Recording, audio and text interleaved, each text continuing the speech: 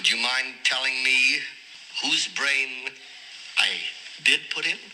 And you won't be angry? I will not be angry. Abby someone. Abby someone. Abby who? Abby Normal.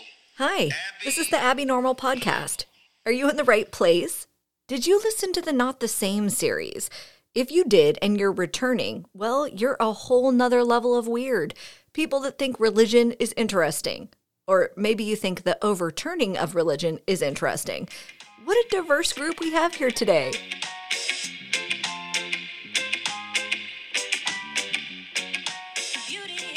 We're sailing away from the murky waters of evangelicalism, but not going too far because today we get to talk to our friend Rachel. She was raised in the Church of Jesus Christ of Latter-day Saints, aka Mormons. The fact that I'm from Idaho and I don't know, there's these, I look Mormon. I mean, I do look Mormon. I can find Mormons at the airport. I can find Mormons at amusement parks or restaurants. Seriously. And this conversation was super interesting because there's a lot of overlap between Rachel's story and those you heard from our evangelical friends. Apparently, the waters are pretty choppy over here, too. I don't have any friends from growing up that are still currently Mormon. Not a single one. Rachel is currently in a season of doubt, fueled by the conflict between her personal values and the church's past and present practices, predominantly related to race, gender, and sexuality. I'm sympathetic to this issue, not just sympathetic, I'll fight for this issue. So am I better being in the church advocating or out of the church, just they'll figure it out? And there's a lot of hurt that's going to happen in the process. So all of that is coming, I promise.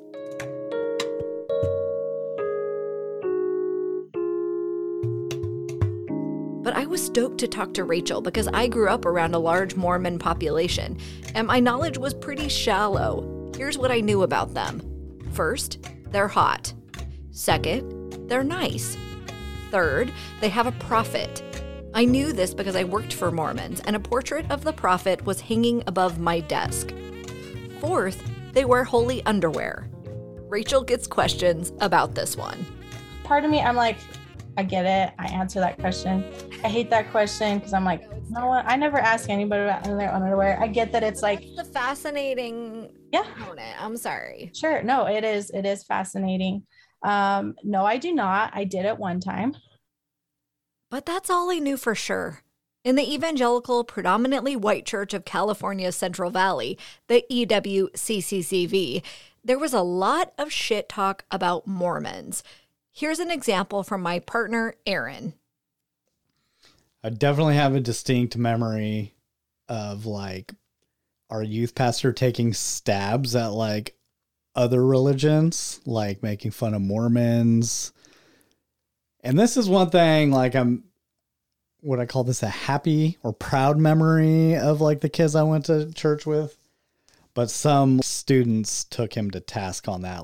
You want us to bring our friends here, but then if we do, you might make fun of them. How's that work? So it's my best memory, probably. You're so proud. Of youth group. What were this is some shit. What were the kind of jabs that he would make? I honestly don't remember, but I do remember that they were usually geared towards Mormons. But Fresno was a pretty big Mormon town. If you didn't go to an evangelical church, you probably went to one of the Mormon churches. Yeah, totally. I remember, I don't have a distinct memory, but I do remember jokes being sprinkled throughout. Anything from your holy underwear or the Bible wasn't found in America, just stuff like that, where we would know what they were referencing, but they wouldn't say straight out Mormons are dumb, even though that's what they were implying. Yeah. And I don't remember if it was masked a little bit like that, or if it was just straight up three Mormons walk into a bar type punchline. I don't remember any specifics, but I do definitely remember jabs being taken. I don't remember if I was offended or not. I definitely had Mormon friends. Yep, this was a thing. There was a Mormon kid who inadvertently had to attend my Christian Protestant high school, and basically everyone was trying to save him. He did not go for it.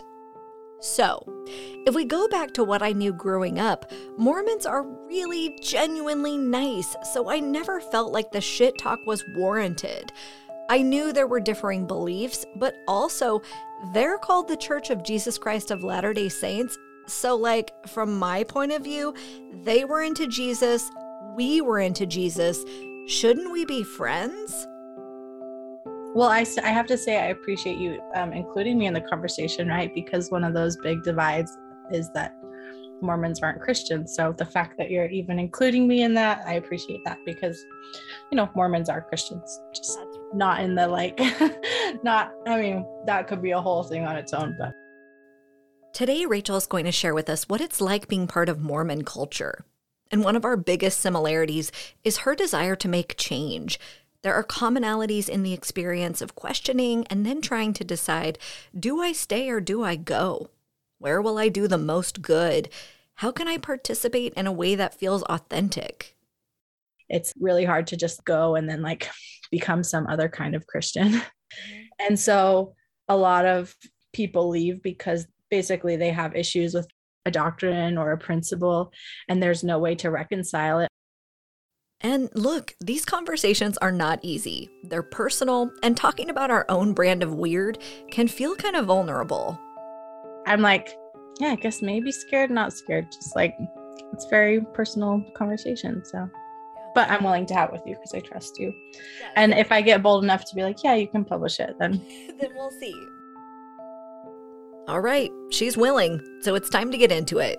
Like anything, there's a spectrum of beliefs and behaviors. Rachel said that workplace prophet portrait was not part of her experience. Here's where Rachel's upbringing landed on that continuum.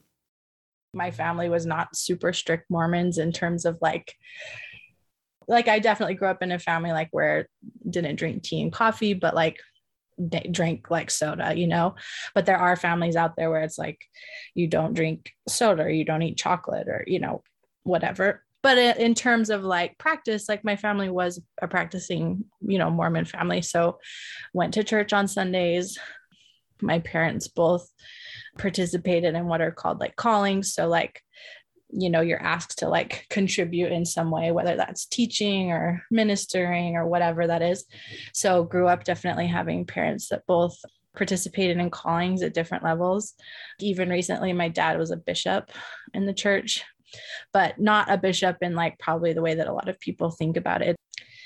You don't have to go to, have training or go to some religious school to become a bishop. It's just a calling. So it's you volunteer to be a bishop.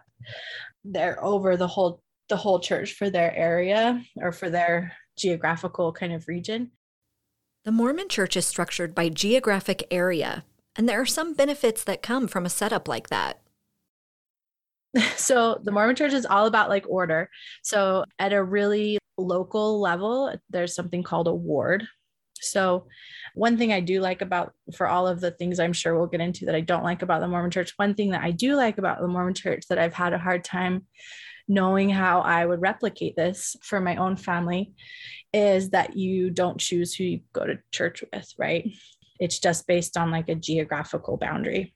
So that's what's considered a ward. So that means that you go to church with people that, depending on how the boundaries are very different from you in terms of, maybe socioeconomic standing, or if they're more diverse, race or age.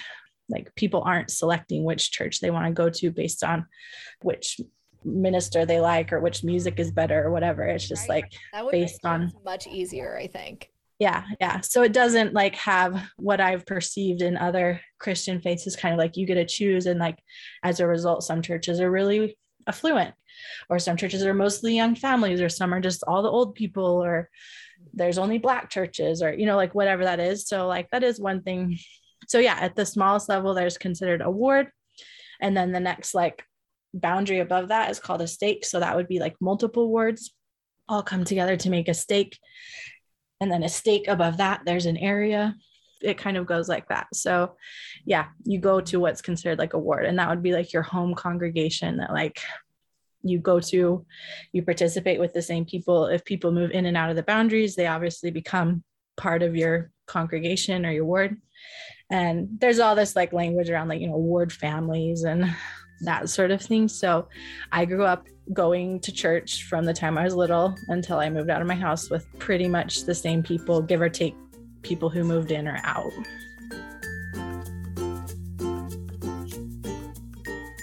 You have to, in some ways, you're forced to worship with people that you don't agree with. Even within the Mormon faith or any faith, I think there's a diaspora of thought and practice. And so like people say things that you're like, blah, that's not right. Or, whatever.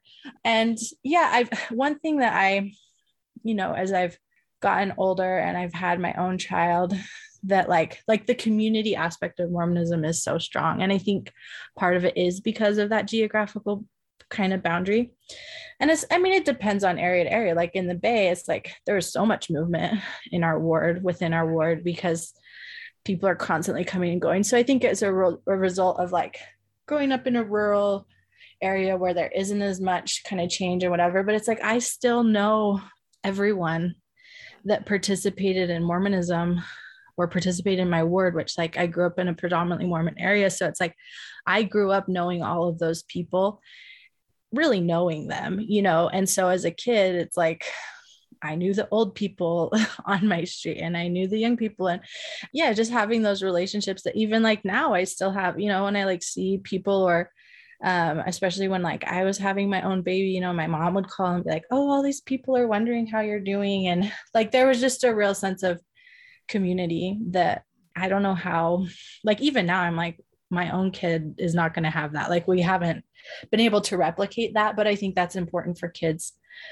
to feel a part of some community. And that's not like even a self-selected community. It's like, just like a larger community,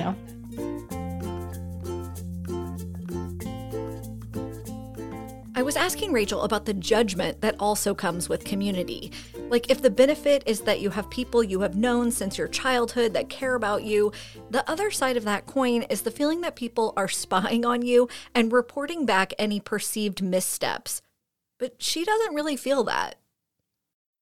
That could just be because of where I am with the church and what I choose to let be a thing, If I ever feel anything like that, of like being that I'm a certain type of Mormon or not, the fear is more like with my immediate.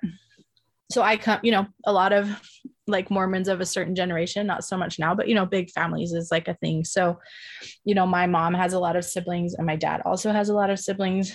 So I grew up very close with not only a church community, but a lot of aunts and uncles and cousins that were, for the most part, not everybody, but a lot of people were also Mormon. If I ever feel like, oh, I don't know, someone's like, it's only people that I know like a lot closer, like maybe, aunts and uncles and that sort of thing, where it's like, I don't have a close enough relationship with them to be like, here's my status and things, but you could probably guess that like, I am a bit of a different Mormon, or I've separated myself from, this thing, but like, we just don't talk about it. You know what I mean?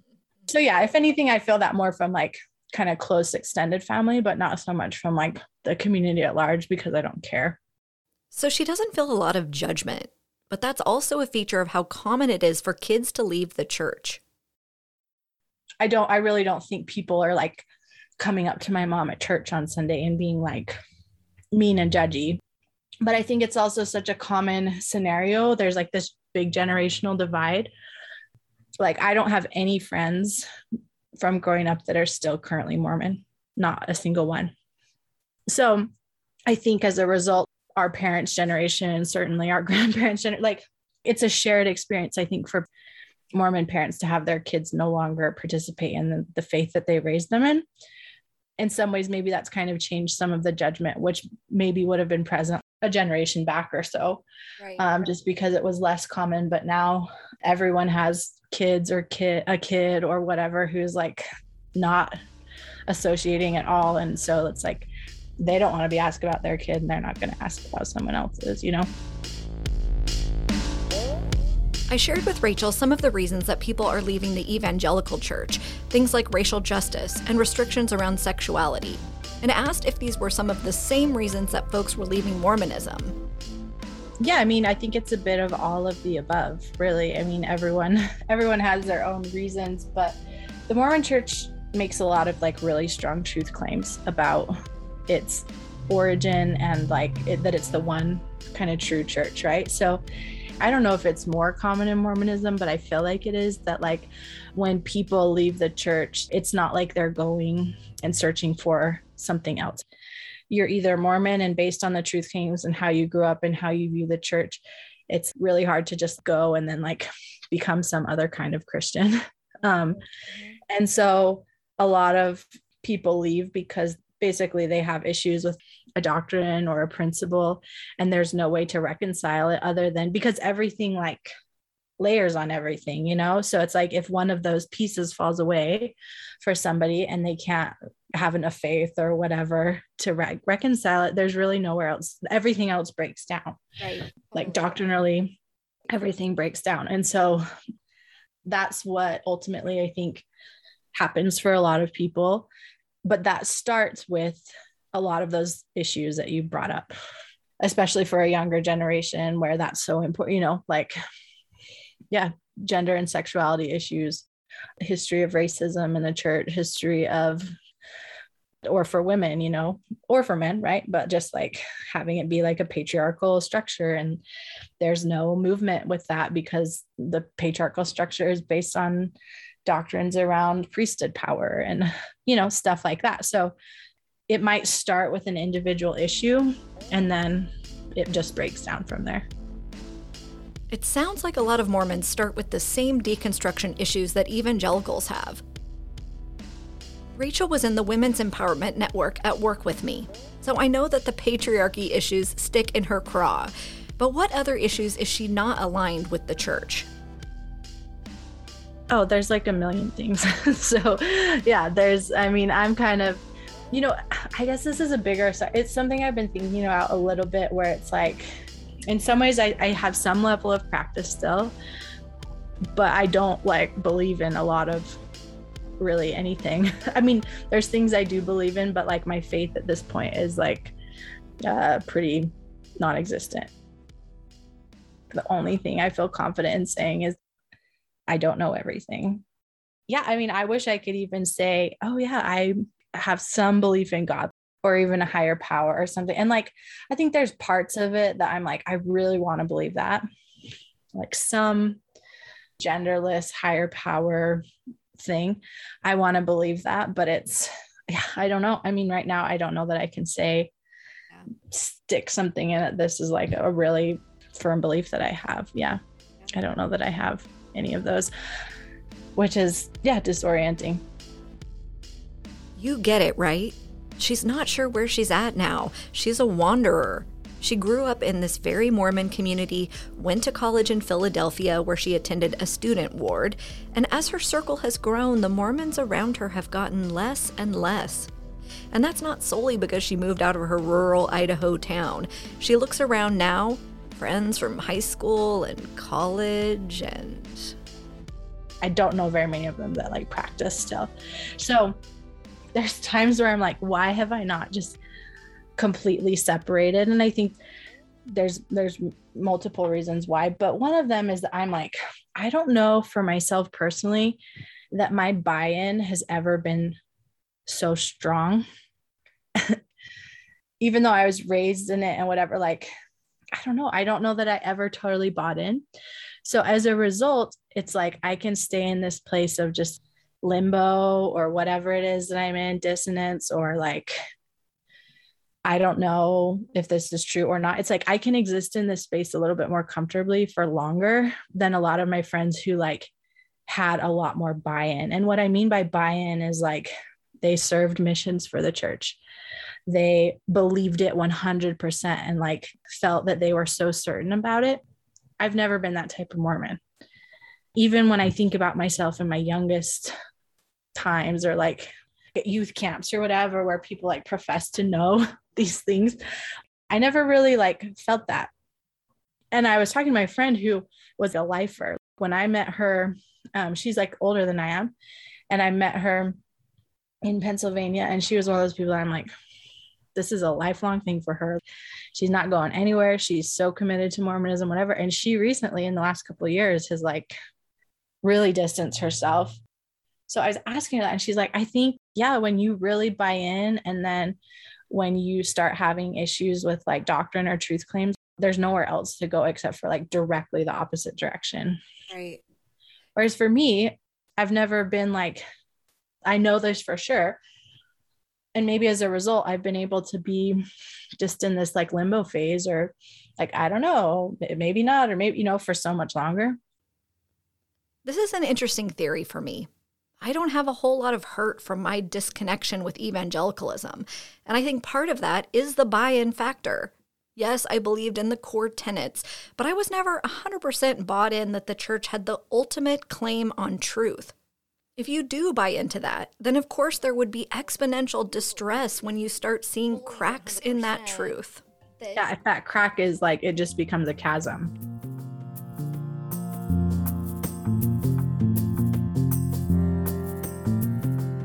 Rachel's ability to maintain in this disconnect is also due to her location and her personal privilege. Just as much as I'm not certain this is true, I'm also like not certain of any truth claim anywhere in the world about any religion or any God or any belief. But I stay in Mormonism for now because it's what I know and it's my community. I have privilege because I'm not, I'm not a person of color. I like, and so there is comfort for me here. I don't have to make those same decisions that other people do, and I support them when they make them. Right. I am a woman, and so if there ever is like, how can I stay in this and be a woman? That's definitely I guess where my privilege breaks down a bit. But I'm a white woman, But one of the things that holds Rachel to the religion is cultural. My partner is more committed than I am at this point, or has been. It's not like we got married under this pretense that like we believed 100% the same things, and he's always known that. But like, I guess I've grown in my disbelief in the 10 years that we've been married. And so, there is a bit of that too, where it's like, I don't know. I mean, like, I've thought a lot about like, if I completely stop going to church, completely distance myself, like to even the extent of like taking my name away from the records of the church so that like they couldn't contact me or they didn't know where I was or whatever. It's like, I think I would still culturally identify as Mormon, because for me, it is my ancestry. And that's not the case for all Mormons, right? Like there's a lot of Mormons that like joined, or like even like my husband, his family didn't like come across the plains as pioneers, and that's not his family history, but that is my family history. My family history is like stock Mormon, settled the town I live in. My cultural background, if I could claim any cultural background, is like Mormonism, so it's like, oh yeah, I know what that means to like be able to be back in my circle and like be able to pick up on things, or like just know what the culture is that someone from the outside wouldn't. It's in some ways my heritage, and there's things I think that I would claim about at least the heritage and the culture part of it, if not like any of the religious and doctrinal part. Right. Family being important, being hardworking, all those kind of like pioneer, I guess, attributes. I want to say honesty, kind of like salt of the earth, like, I don't know. In some ways, it's like not that different than just kind of the Western persona of people who are from, the Mountain West or whatever. And so maybe it's not specific to Mormonism, but, Mormonism did really shape the Mountain West in a big way. So, but yeah, being like ingenuitive, community oriented, even if that's not a religious community, service oriented. And then, of course, the missionary work aspect of the Mormon church is so well known. People, that's the weird thing too, is it's like, while so much of it is focused in the Mountain West, it's like a lot of people do have some global experience. Like people speak all these languages, my husband speaks Mandarin Chinese or, like whatever. So there is some global influence or globalism that I think is a part of me that's probably influenced by that. I'm totally feeling what she's saying about the cultural component. Even if you walk away from the religion, it's still your culture. Like, my culture is Anglo-Saxon Protestant through and through. My ancestors came to the US as pastors with a flock who couldn't get along in their country of origin. Protestants. So we're contrarians, rebels who follow God, hard workers, servants, polite. So she's been feeling okay living in a disconnect, but it's been coming to a head with a big life change. We're having a lot more discussions around it recently because we have a kid now. So all of these things that are like hypothetical or philosophical or whatever are starting to feel like we have to make decisions about how we participate, what we show to our daughter or what we let her participate in. And that's been hard. Do we baptize our child in this church? Do we take her to a church where all of the leadership are mostly white men and that she sees that? And does that align with all the other things that we value? That's been, I think, why some of those conversations and things have been like expedited in the last, since we had a kid. And we've been able to figure out a way so far. I mean, she's just barely 2. The first thing in a Mormon church, you bless your children, which is like when they're little. I think some faiths, like they baptize their children, and the Mormon faith, Latter-day Saint, LDS faith, you don't baptize until at the earliest age 8 years old. Oh, okay. But you do a blessing, which is just like kind of a ceremony where like someone, a member of the priesthood, so a man, blesses your baby with a name. They put their hands on the baby's head, they say the name officially, and then they just give them like a blessing for their life, what they hope will be in their life or what particular traits they might, whatever, I don't know. And so that was the first thing right as she was born that we were like, okay, this is immediate. Yeah, this is immediate. Are we going to bless our kid in the church? And how are we going to navigate that first scenario? And for us, we were able to like figure out a way to do it that felt like it was honoring both sides of what we wanted. So for us, that meant like we didn't do it in the church. We got permission to just do it with our family. And while it was my husband and all the men in our family who ordinated the blessing, the little program after was all women, aunts and grandmas and stuff, either saying the prayers or giving testimony or whatever that was. Like that was all, women in our family, so that was the way that we got around that. And also like blessing of a child isn't technically like what we would consider in the church an ordinance. So I was like, it's just a tradition. We'll just do it with our family. Like we'll counter out like the patriarchy, the matriarchy. Like we can figure out a way to make this work. They don't have anything figured out after that. Baptism is potentially the next step in a Mormon child's life. Here's how that would work depending on the culture.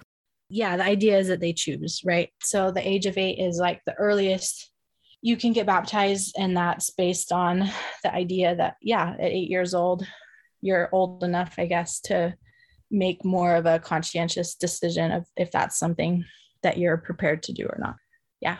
But I would say culturally, like especially if that's the community that they grow up in, like I did, most everybody gets baptized at 8, because that's just like what happened. But I will say like so much of it is regional though too, like getting back to like, how have I been able to be in this space for so long? It's like the church is also made up of the people in the Bay. It's like we had lots of gay members of our ward, lots of feminist members of our ward. The leadership, while they were mostly male, were like, for the most part, sympathetic to the issues and, all that sort of stuff. And I actually taught the 8-year-old kids. That was like my calling for a portion of the time I was in Alameda. And so it wasn't the culture for everybody to just get baptized at 8. There were a lot of kids that were like, I'm not sure. And parents that supported that. And it was like, there was no cultural pressure or judgment or whatever if that happened, or they had one parent who was believing and participating and another who wasn't. And so they were like, we're gonna wait until until whatever, like until the kid is 18, or but in a very Mormon-y kind of area, most kids, I would say, there's like the culture that you just get baptized at 8.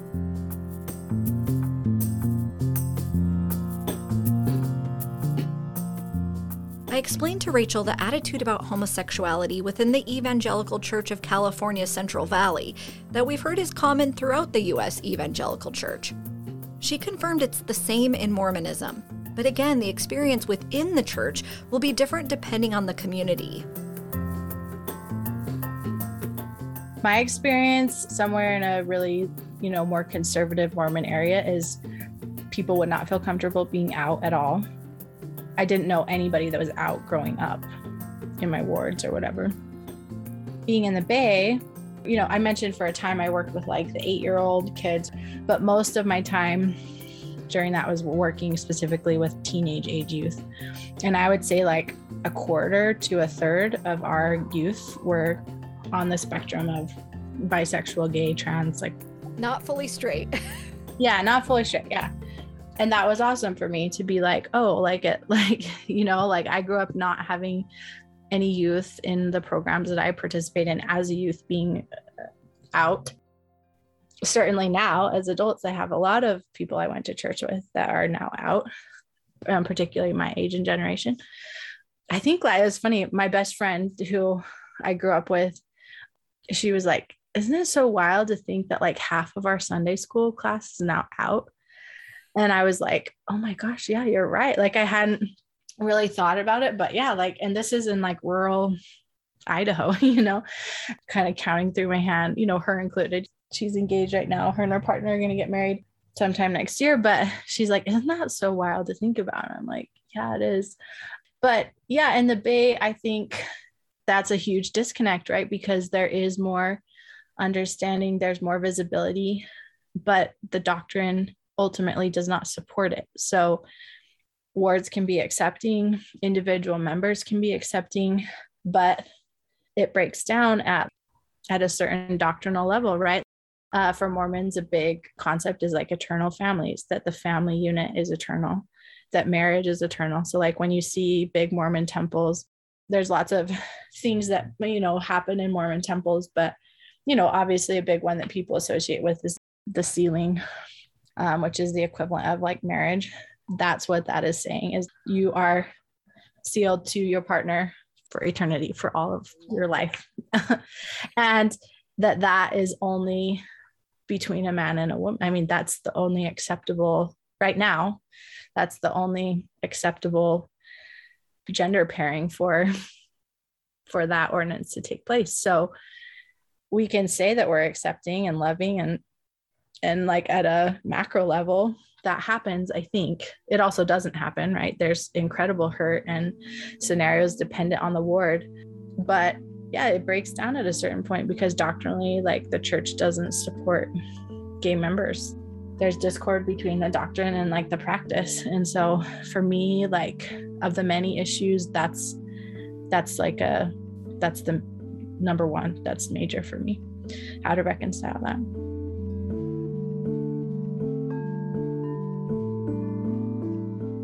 Yeah, that basically just crushed my soul, what you just said, because it's like, it's already so distressing for folks to not be accepted, not, have their marriages acknowledged, whatever.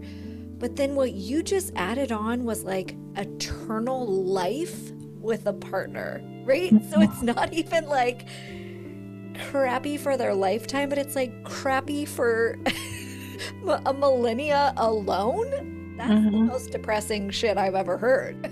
Yeah, exactly. Well, and like, what are the choices then? There are no options for our brothers and sisters in this thing. And I like hate, like, even in the church, like they always just say same-sex attraction. They never actually say, I mean, they're starting to, right? But like, not really. They say same-sex attraction. They do acknowledge that it's not a choice. Okay. It's a Mhm. step in the right direction. Sure. And that's been like recent. At least there's that, right? But it's like that's almost worse because you can either go behind the idea that this is a choice and then as therefore it's a sin because you're choosing it. And like then it stops there, right? You're sinning. There's lots of different things people can do to sin. But it makes it better and harder when they say we acknowledge that it's not a choice. So then what does that mean about the nature of God and God's character?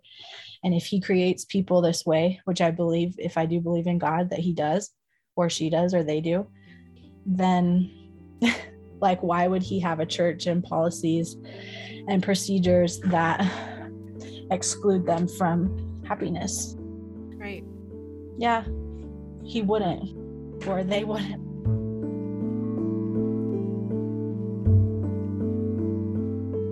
Strip away religion, strip away whatever. I'm like, philosophically, does the concept of truth, like if there are things that are true, can truth cause harm? Like if it's true, is one of the characteristics of truth that it like causes harm in many ways, you know, like obviously you can deduct how that applies to this issue, but yeah, I don't know. I'm just like, when you're like, can I make any claims on like what I know to be true? It's really hard for me because yeah, I'm like, I don't know what is true, but I know that like, if there is something that's true, then that means it's eternal and it's the same for everyone. And I don't think that something that's true can cause harm. It not only does it not cause harm, but it's not exclusive, because if it's true, everyone has equal access to the truth. Yeah, I just can't reconcile it. So it's really super hard. And so then I go to this place of like, well, there's gay members in the church. There's gay youth in the church. I'm sympathetic to this issue, not just sympathetic, like I'm like, I'll fight for this issue. So am I better being in the church advocating, or out of the church just like they'll figure it out? And there's a lot of hurt that's going to happen in the process. Right. So if there's a way, you know, talking about why I don't just leave Mormonism, it's because in some ways I'm like hoping to, I know that like things can't change at a certain level. Like I know that I cannot change the doctrine, but I can change the culture, at least in my immediate small sphere, I hope, right?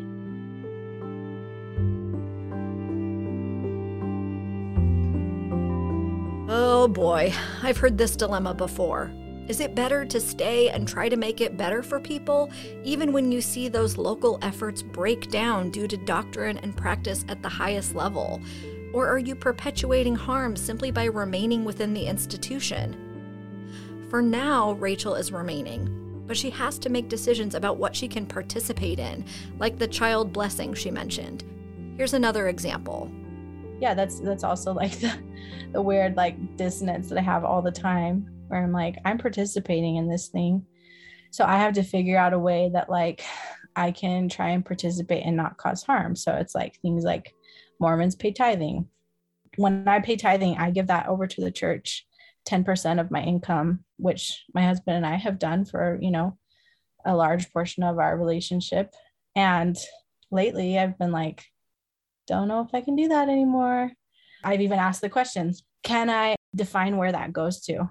Can you promise me that that goes to humanitarian efforts? Or can you promise me that goes to refugee initiatives? Or if it goes towards building temples, or, you know, all of these things that I like, because I don't have a temple practice in my life anymore, because I'm like, I cannot understand how I can participate in what the temple represents and then like also say that I'm an advocate for this thing. So I've basically had to like redefine my relationship in certain ways that I practice within Mormonism, so that I don't just feel like an icky person to say like I give lip service to this thing, and not even just lip service, like I participate, I volunteer, I advocate, whatever, for this issue and other things that are kind of like seemingly in, you know, in competition with the church. But like I also can't then be in the church in certain ways and pay my tithing and not know where it goes to, or, so then I've had to decide like,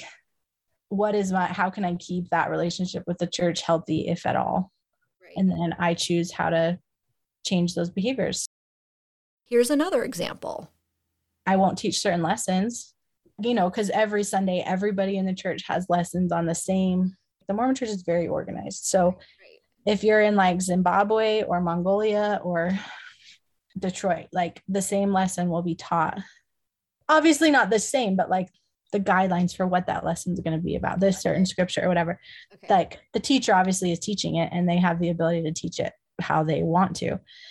So as a teacher, I would either say, no, I will not teach this lesson, or this is how I'm going to teach it. If I get a lesson about modesty, for example, I could teach the lesson about modesty to these teenage girls about what they put on their body or not. Or I could teach about modesty being like a value of the heart. And there's definitely a lot of Mormons who support, like, there's a lot of progressive like you wouldn't believe it, but I'm sure it's this way with any faith, Yeah. There's feminist Mormons. I can find materials to support teaching lessons a certain way online. Yeah, there's a lot of support for that. And so there is some rigor around it. But again, it's like, when does that break down? When does that just ultimately, come to a head with like certain things that have happened in the church history or certain doctrines or whatever? Like there's only so far you can run with it. And then I guess at that point, you either have to be comfortable with the dissonance, you have to be comfortable with the discomfort, or you have to say, I don't know. I'm not certain about anything. I think I flex between those three things, but I stay in Mormonism for now because it's what I know and it's my community.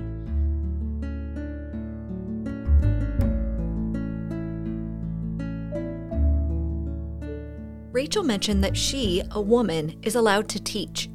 In the evangelical church, women are permitted to teach children and other women, though some churches even have guidelines for the age of children that women are allowed to teach. Rachel said that it's similar in Mormonism, but this sent us down a whole rabbit hole of Mormon theology, specifically priesthood powers. Women can participate, in many different callings, but none of them that require the priesthood.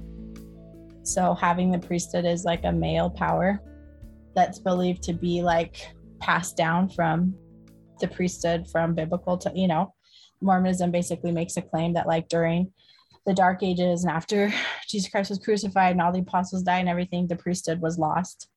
And then what's called like the restoration, or like where Mormonism and the story kind of picks up, is like Joseph Smith prays about which church is true or not. He gets the answer that none of them are true. He is then visited by God and told that there's this book that's buried in the mountainside in upstate New York. And he's guided to go find this book. And it's in like Reformed Egyptian. It's like metal plates. He translates this book with the help of a tool. And that's what the Book of Mormon is. And the Book of Mormon is a supplement to Old Testament and New Testament. We study those things together. And with all of that also came the restoration of the priesthood power on the earth today. And the way that it came back was like 2 angels came and restored this power to Joseph Smith. And then he had the ability to give that to other people. And the priesthood power is essentially, it's God's power on earth today, right? It's like a functional power, in terms of like prophecy, so we have a prophet in our church, the head of the church, like obviously has priesthood power. And then it disseminates from him to all worthy men in the church. Oh. Yep. There's levels of priesthood. And 12 for boys is when they can start participating and they get their own priesthood power. Interesting. Yeah. Yeah. You can administer blessings. You can bless the sacrament. So like we take a sacrament every Sunday in church. That is made possible through priesthood power of like 12-year-old boys or whatever, blessing bread and water, passing it around. Any of the ordinances that take place. So getting married or sealed in the temple, getting baptized, all of these ordinances, or what are called saving ordinances, those are all performed through the power of the priesthood. Women don't have it, so they're all performed by men. But now women participate in callings and like the organization and the structure of the church at very high levels, but not anything that requires the priesthood. A woman wouldn't be ordained to the priesthood, but that doesn't mean there haven't been efforts to change that. A couple years ago, there was like a movement within the Mormon church called Ordained Women, and it was like at the largest level of the church. What's her name? Kate Kelly or Kathleen Kelly, I think. Okay. Anyway, and she kind of spearheaded it, and it was based off this belief. Mormons believe that like doctrine is eternal, but that there's not like a cap on it. There's forthcoming knowledge and information and doctrine that will continue to come forward. Right. So while doctrine can't change, it can be like added to. Okay. So she found all of this like evidence to support the concept that women once had the priesthood and that they can have the priesthood again, or priestesshood, or whatever you want to call it. And there was this like big movement, 2011, 2013, sometime around there, women saying like, we're calling for ordination. We want to be ordained, because there's no way that we can be equitable in the church at the highest level unless we have ordination. Like that is the only way to be on equal footing with men. And she got excommunicated, I think. So Kathleen Marie Kelly, known as Kate Kelly, was indeed excommunicated in 2014. She's a human rights lawyer and activist who founded Ordained Women, an organization advocating for the ordination of women to the priesthood in the LDS Church. Local church leaders requested Kelly to cease her campaign. She subsequently demonstrated on Temple Square during the church's general conference, after which she was excommunicated in absentia after declining to attend a disciplinary council. She instead submitted a written defense through her representative Nadine Hansen, a fellow Mormon feminist attorney, and hundreds of letters on her behalf from supporters. In the weeks before and after her excommunication, Kelly urged followers to stay in the church and, quote, raise hell if they could do so while maintaining their mental and emotional health. Kelly appealed her excommunication to her stake president, then to the church's first presidency, all of whom rejected the appeal. Here's what change looks like. It starts with a small group of people that grows and ultimately... I was trying to encourage Rachel, to remind her that change is possible. What Kate did didn't work, but that doesn't mean it didn't start the wheels of change. Sure. Eventually leads to change, Yeah, and I think I totally agree with that. And for me, it's just, how do I do that and not cause harm at the same time? And can I do that? I don't know. I think a lot of people have decided they can't do that. And sometimes I feel stupid for that's my biggest fear is like, am I causing harm by staying a part of this thing, or am I doing good? Or that's the big challenge, a daily, weekly challenge.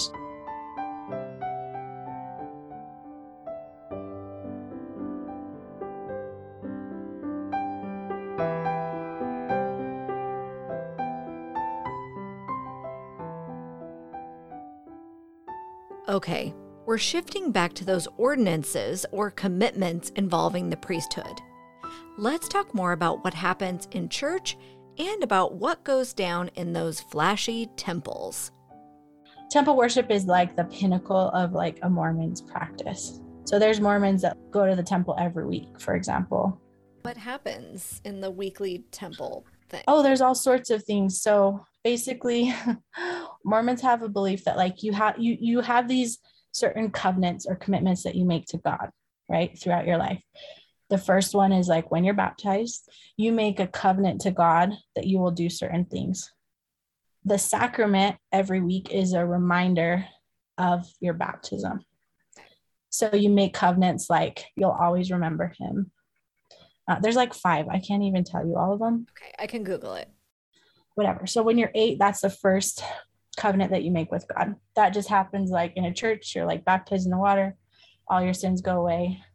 You also receive the Holy Ghost at the same time of baptism, which is like we believe in that there's God, Jesus Christ, and then the Holy Ghost, right? Which like the Trinity or whatever.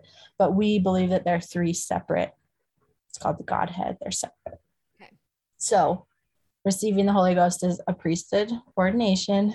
They put your hands on your head and you receive the Holy Ghost. And the Holy Ghost basically acts as like a protector, or like, what's Jiminy Cricket? Like a conscience. Like a conscience. It provides both spiritual and physical protection to you.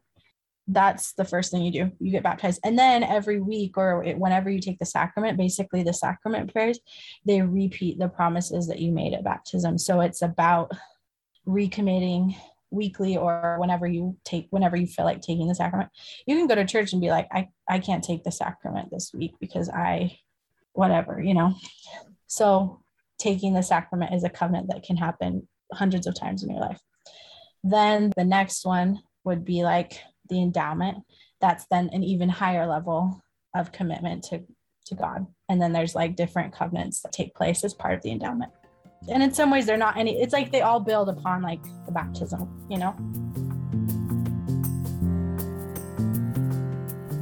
So where I get confused is the difference between Sunday church service and the temple practice. Is it the same? Most Mormons go to church every Sunday. And the reason that you go to church is to take the sacrament, number one. That's what the purpose of Sundays are for. So you go to church, you sing a song, you say a prayer, you take the sacrament, and then congregations from the church speak. So it's kind of like Quaker, like I know a bit about Quakerism. So it's like, we don't have a sermon or something from our priest every week. Oh, okay. It's like members of the congregation who speak. What do they talk about? They're assigned like a loose topic, and then they give a talk. It's one of my favorite things actually in the church. Heck yeah. I love discussion. It's not a discussion in the sense that they're not teaching a lesson, but they're giving a talk, like an oration. Okay. With that comes people who are incredible speakers. And with that comes people who are horrible speakers and say things that aren't true and are weird. But I love it. I mean, I love public speaking. And it's cool because you can say whatever you want. I mean, for the most part, you can say what you want. I was asked on like International Women's Day a couple years ago to give a talk on like the legacy of Mormon women, past and present. So I gave this like totally feminist thing about Mormon women.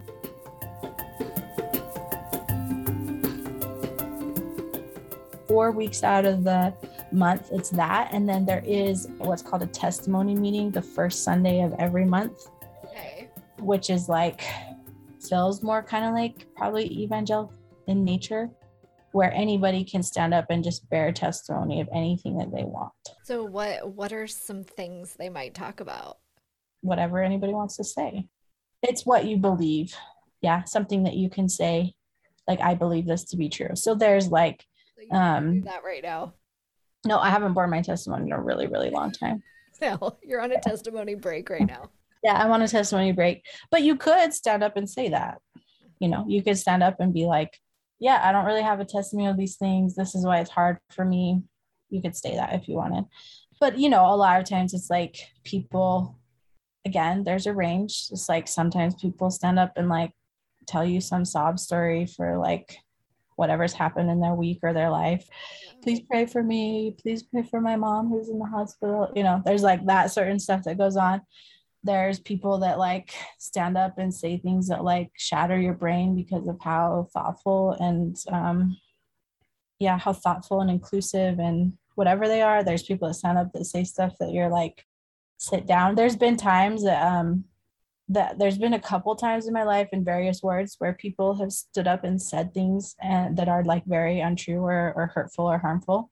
And like the bishop, he sits on the stand every Sunday with his counselors. And like, there's been a few times where I've seen them like stand up and say like, you can't say that. So it's not just like a free for all, but I feel like the line for that is pretty high.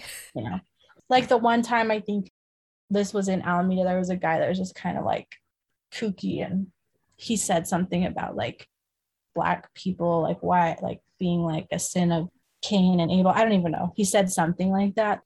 And the bishop like stood up and was just like, you can't, like, that's not, whatever. But on the flip side, you can go find a video of a girl who stood up and bore her testimony. This has happened a couple years ago, like quite a young girl who stood up and bore her testimony about being gay, and that's how her heavenly parents made her. And I don't know if it was the bishop or who it was, but stood up and asked her to stop. So you can find, but it doesn't happen, like I'm saying, in my experience, that's only happened a couple of times, and it's always been on the side of like, this is harmful and not doctrine accurate, and like you're a little bit like, so there is a limit. Just like a cane that comes out, and it's just like no.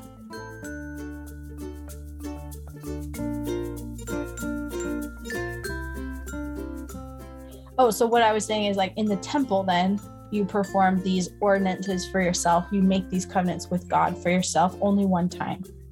The rest of the time, when people go to temples, they're doing those ordinances for the dead. Okay, up until this point, Mormonism doesn't seem that different from evangelicalism. Baptism, communion, testimony, prayer, patriarchy, But this part is new for me. Oh, but why though? So, Mormonism believes in eternity, right? Yes, I got that much. So, with that, they believe that our life didn't begin when we were born. Okay. And it doesn't end when we die. So, before we were born, we were like spirits.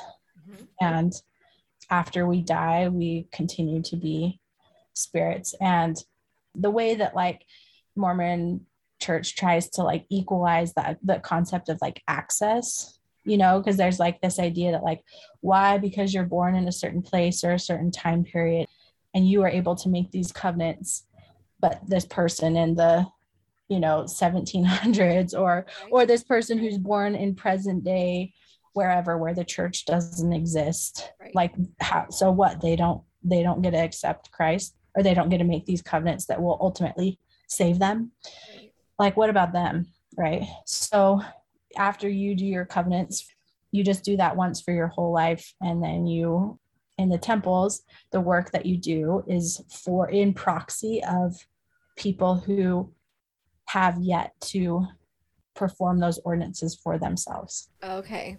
Is there like a schedule? Do you like sign up for specific people, or how do you manage that? Yeah. So, so in the temple, there's something that's called baptisms for the dead, which sounds super weird, but there's like, right, one of the ordinances that you can participate if you're a living member of the church is you get baptized. Okay. If that's a necessary step to have eternal life, everyone has to have access to do that, like with a physical body, is the belief, right? So as a youth, I would go do baptisms for the dead in the temple. So there's a font with water, and I would perform a baptism, or like 20 in a row or something, or 5 or however many. And they would go through exactly like what my baptism was when I was baptized as Rachel. They like give you the names of people that have gone before, and they physically perform the ordinance, but you're the body you're standing in is that person. Wow, dude. Yeah.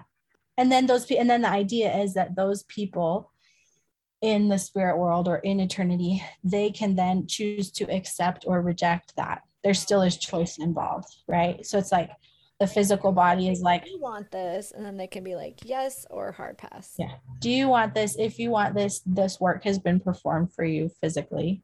There has been a proxy for your physical body to take this covenant upon you. And like, if you want it, great, it's done. If not, you still have a choice in that.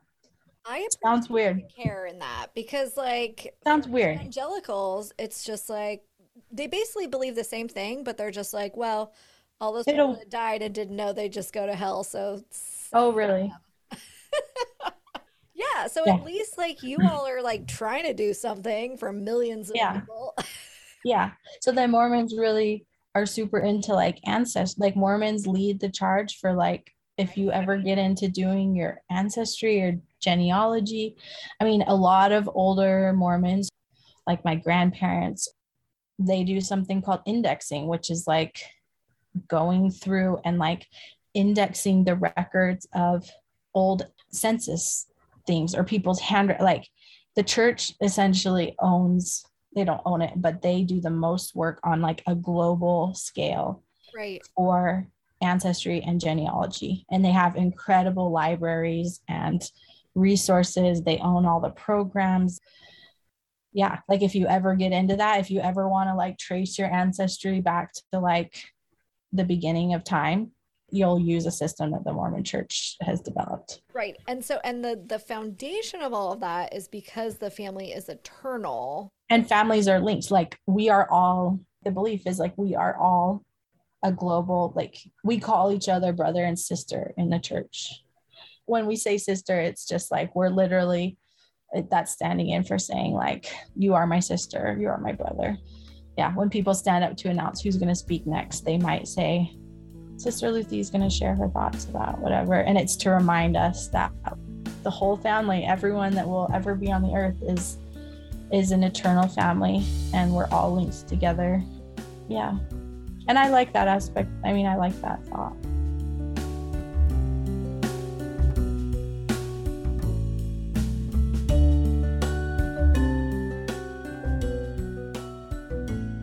Mormons also don't believe in like heaven and hell in a binary way. You either accept Christ and you go to heaven, or you don't accept his name and you go to hell. That's not part of the belief. So Mormons believe that there's like very few people that will actually go to hell.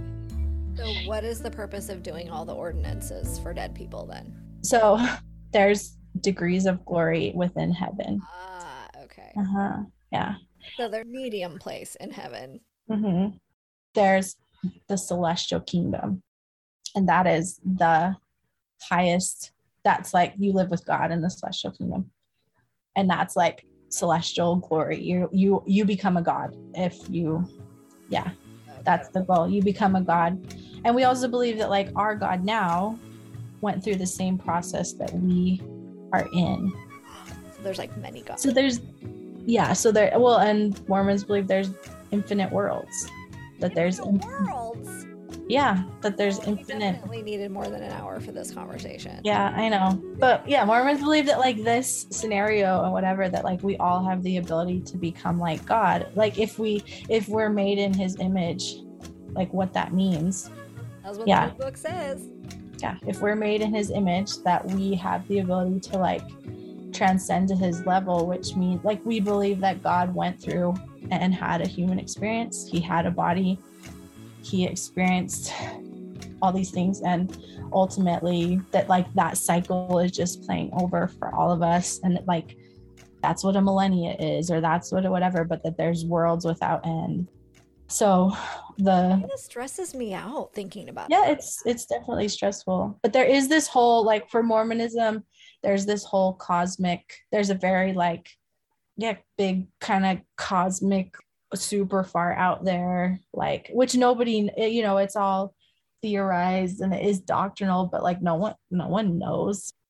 Again, there's all this thought around it that you can go into that, and there's people that spend their whole lives trying to support what that means, how that happens metaphysically, you know, there's all that sort of stuff. But yeah, like at the highest level of heaven, you become like God, which means you become a God yourself, and you create worlds without end, and you then are in that role.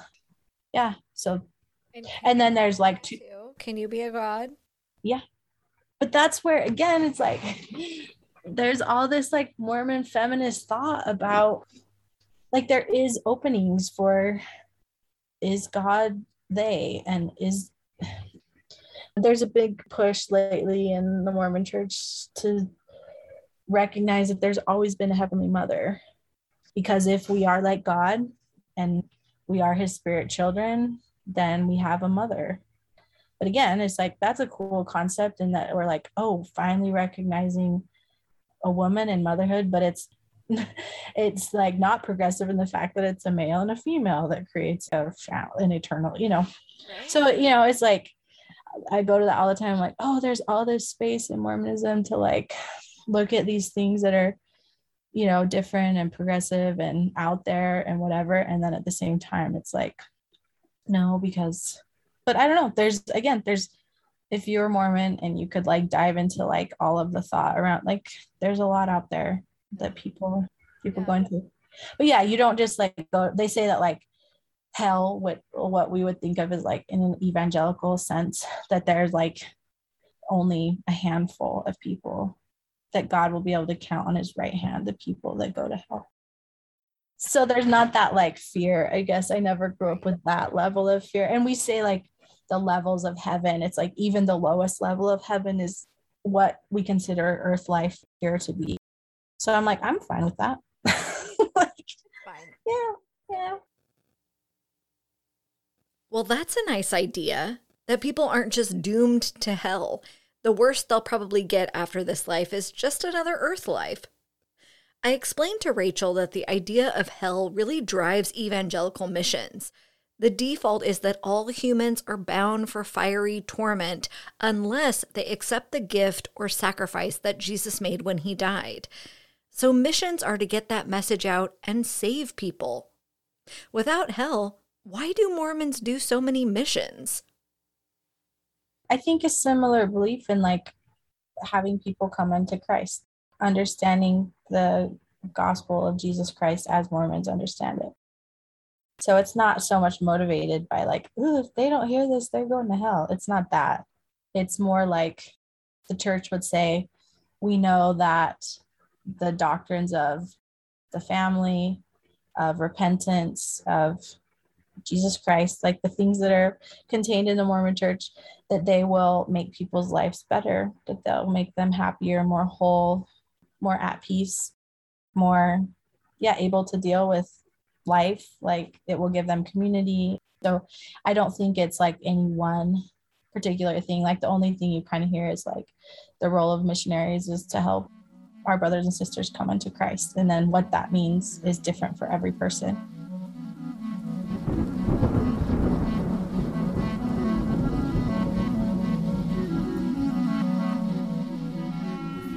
Let's talk about leaving the church. Rachel asked what it looks like to leave an evangelical church, which, though emotionally and relationally difficult, it's definitely less involved than leaving Mormonism.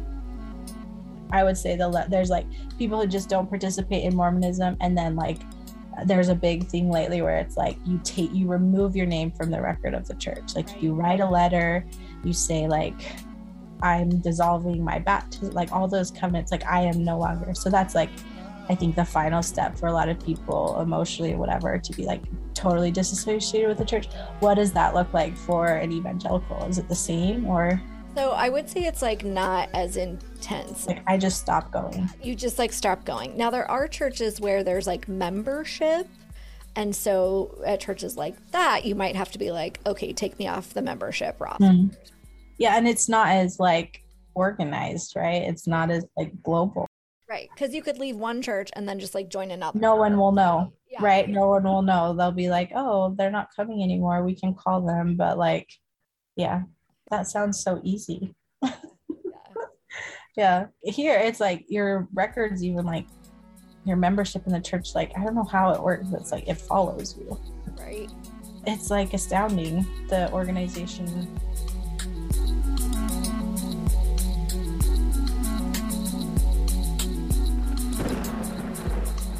I asked Rachel if she's ever felt the presence of God, which is a really difficult question for people in this season of disbelief. But here's Rachel's answer. I don't know, I'm in this stage where like anytime that I think that I could have like felt something that could have been God or the divine or whatever, it's like these really emotionally charged situations. So the pessimist in me goes, I'm doubting those things. The birth of my child, for example, I had a near-death experience. And the flip side of that is I, in the moment or at the time, had this like intense spiritual experience that I can't explain how that existed and that was very recent. I mean, that was a couple of years ago. Like I've been in this faith crises or disbelief for a long time now. So to have that pop up has been like weird and confusing, right?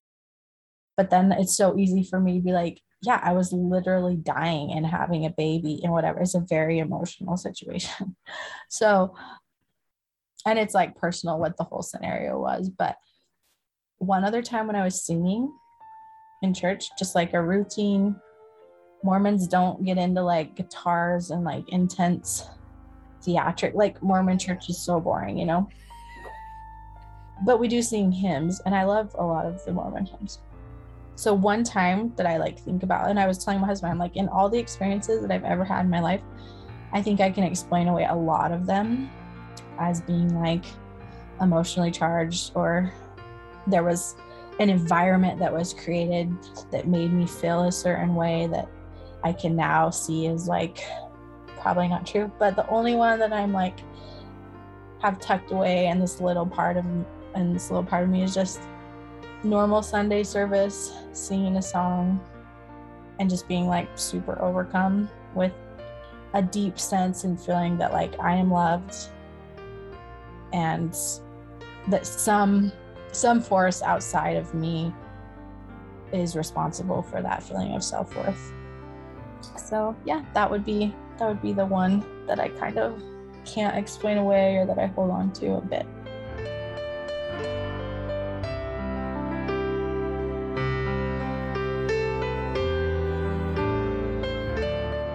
I think one thing we learned today is that not all Mormons are the same. Again, there's a lot of Mormons in the world, and there's a lot of different thought, and I'm just one disbelieving Mormon, but yeah. And there are Mormons out there struggling, living in a disconnect like Rachel, or choosing to walk away from the culture they've grown up in. But I appreciate you, again, including me in the conversation and being willing to listen to the fact that I might become a god someday, and whatever else that sounded that we do baptisms for dead people. It's all cultural, right? I don't think what I believe is nutty, but when I start to explain it to someone else, it comes off a bit batshit. Yeah. I will say this is probably the most in-depth I've ever told or talked to, not told someone. It's not like I divulged anything you can't find by talking to any other Mormon. But yeah, I just don't have conversations like this with like non-Mormon people very often, unless they're like, what the fuck, can you explain X, Y, Z? The underwear. Yeah, I don't like being judged, so thanks for not judging me. I absolutely will not.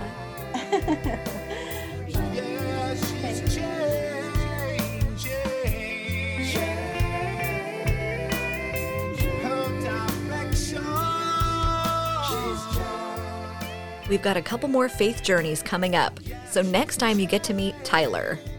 We would go to synagogue, and people cared more about what other people were wearing than thinking about God.